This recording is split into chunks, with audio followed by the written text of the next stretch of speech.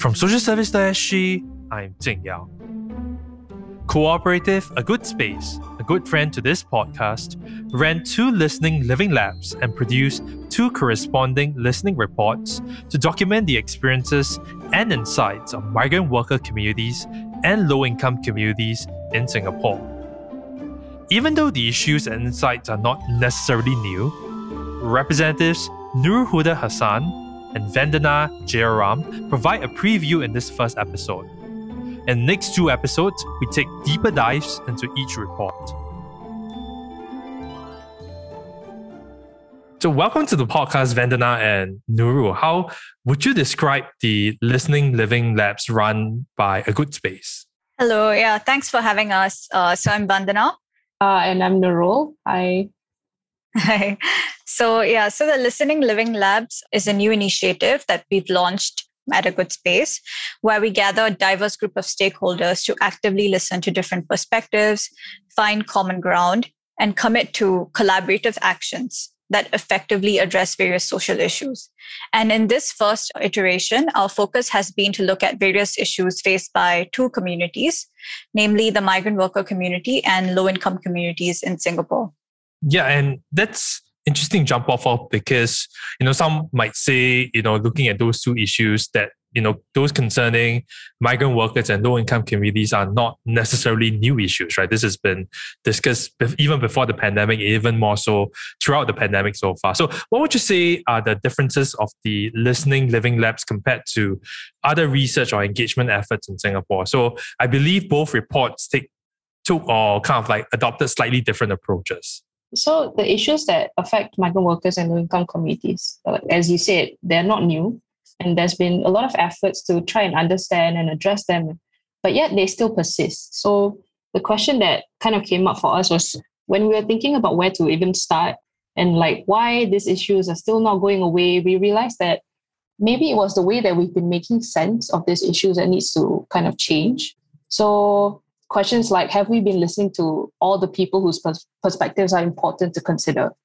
And even to the question of whose voices have been kind of left out of the picture when we talk about these issues. And from that, we realized that it wasn't really enough for us to just look at these issues from one stakeholder's perspective, like just the migrant workers' perspective, because we realized that there's so many different stakeholders in the space, right, for these issues. And they're connected in different ways to these issues. And they each have their own different needs, their own different constraints, the different ways of articulating, understanding these issues. And from there, I guess, we realized that everyone really has a piece of the truth in these issues. So it became then quite necessary for us then to go into this deep dive to look at individual stakeholders' perspectives. For example, how a dorm operator feels for the issues that migrant workers face in dormitories, but also for us to cover a bit more ground by listening to different stakeholders about the same issue. And after listening to all these people, we will then be able to see where these tension points lie for these issues and where there are disagreements, where there are agreements, and what really are the needs and goals of each stakeholder. Then, Vandana, you want to elaborate a bit? Yeah. So I think for us, the difference in the way we've done this research and engagement process was when we did this, when we did our listening, and we call it listening very intentionally.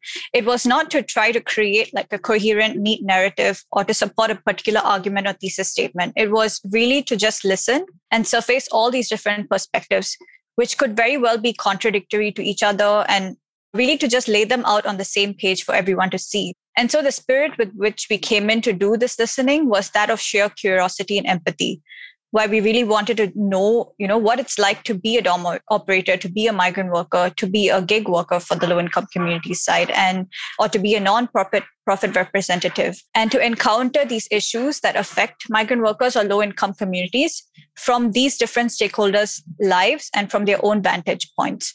So I think that's a big difference in the way we've been listening and doing research and engagement from other approaches. Yeah, it's great because something that stood out, what Nurul shared would be everyone has a piece of the truth, right? And it seems like the endeavor was to involve not necessarily as many as possible, but as many diverse perspectives as possible in that sense, who has a stake in the issue. And I think, Vandana, when you were saying focusing on the listening and coming in with curiosity and empathy, I think that should underlie a lot of the reading of the reports that have been produced. And that leads us to kind of like the final question, which is the Listening Living Labs. The two of them then culminated in two listening reports. So maybe in turn, give us a preview of the report first focused on migrant workers in Singapore. Okay, so for the listening report on the issues faced by migrant workers in Singapore, we structured it around 4 key issues, namely the high recruitment depth issue, barriers of access to healthcare, struggles with the dormitory experience for migrant workers, and the social exclusion of migrant voices. So it's important to note that while these are 4 key issues that we've discovered, they are not new, like you said, and they are not the only issues that affect migrant workers, and nor are they isolated issues from each other. They are very much interconnected in different ways, and you'll see that as we share more about the listening reports as well in the later podcast episodes. But for each key issue, what we've done in the report is to outline what are the main insights that we've gathered from our conversations with diverse leaders in the space. So these stakeholders and leaders include people from migrant workers to dormitory operators, to employers, academics, non-profit representatives, and also from reading various research reports in the space that have come up recently after the pandemic, because there's a lot of interest that has been about the issues facing migrant workers after the pandemic, right? Because the pandemic kind of exposed a lot of issues and made them surface. So from all this research and listening to different voices in the space, we've gathered insights. So the listening report shows these insights along with certain recommendations for each issue, and also does a landscape survey of the different existing initiatives and some upcoming initiatives as well.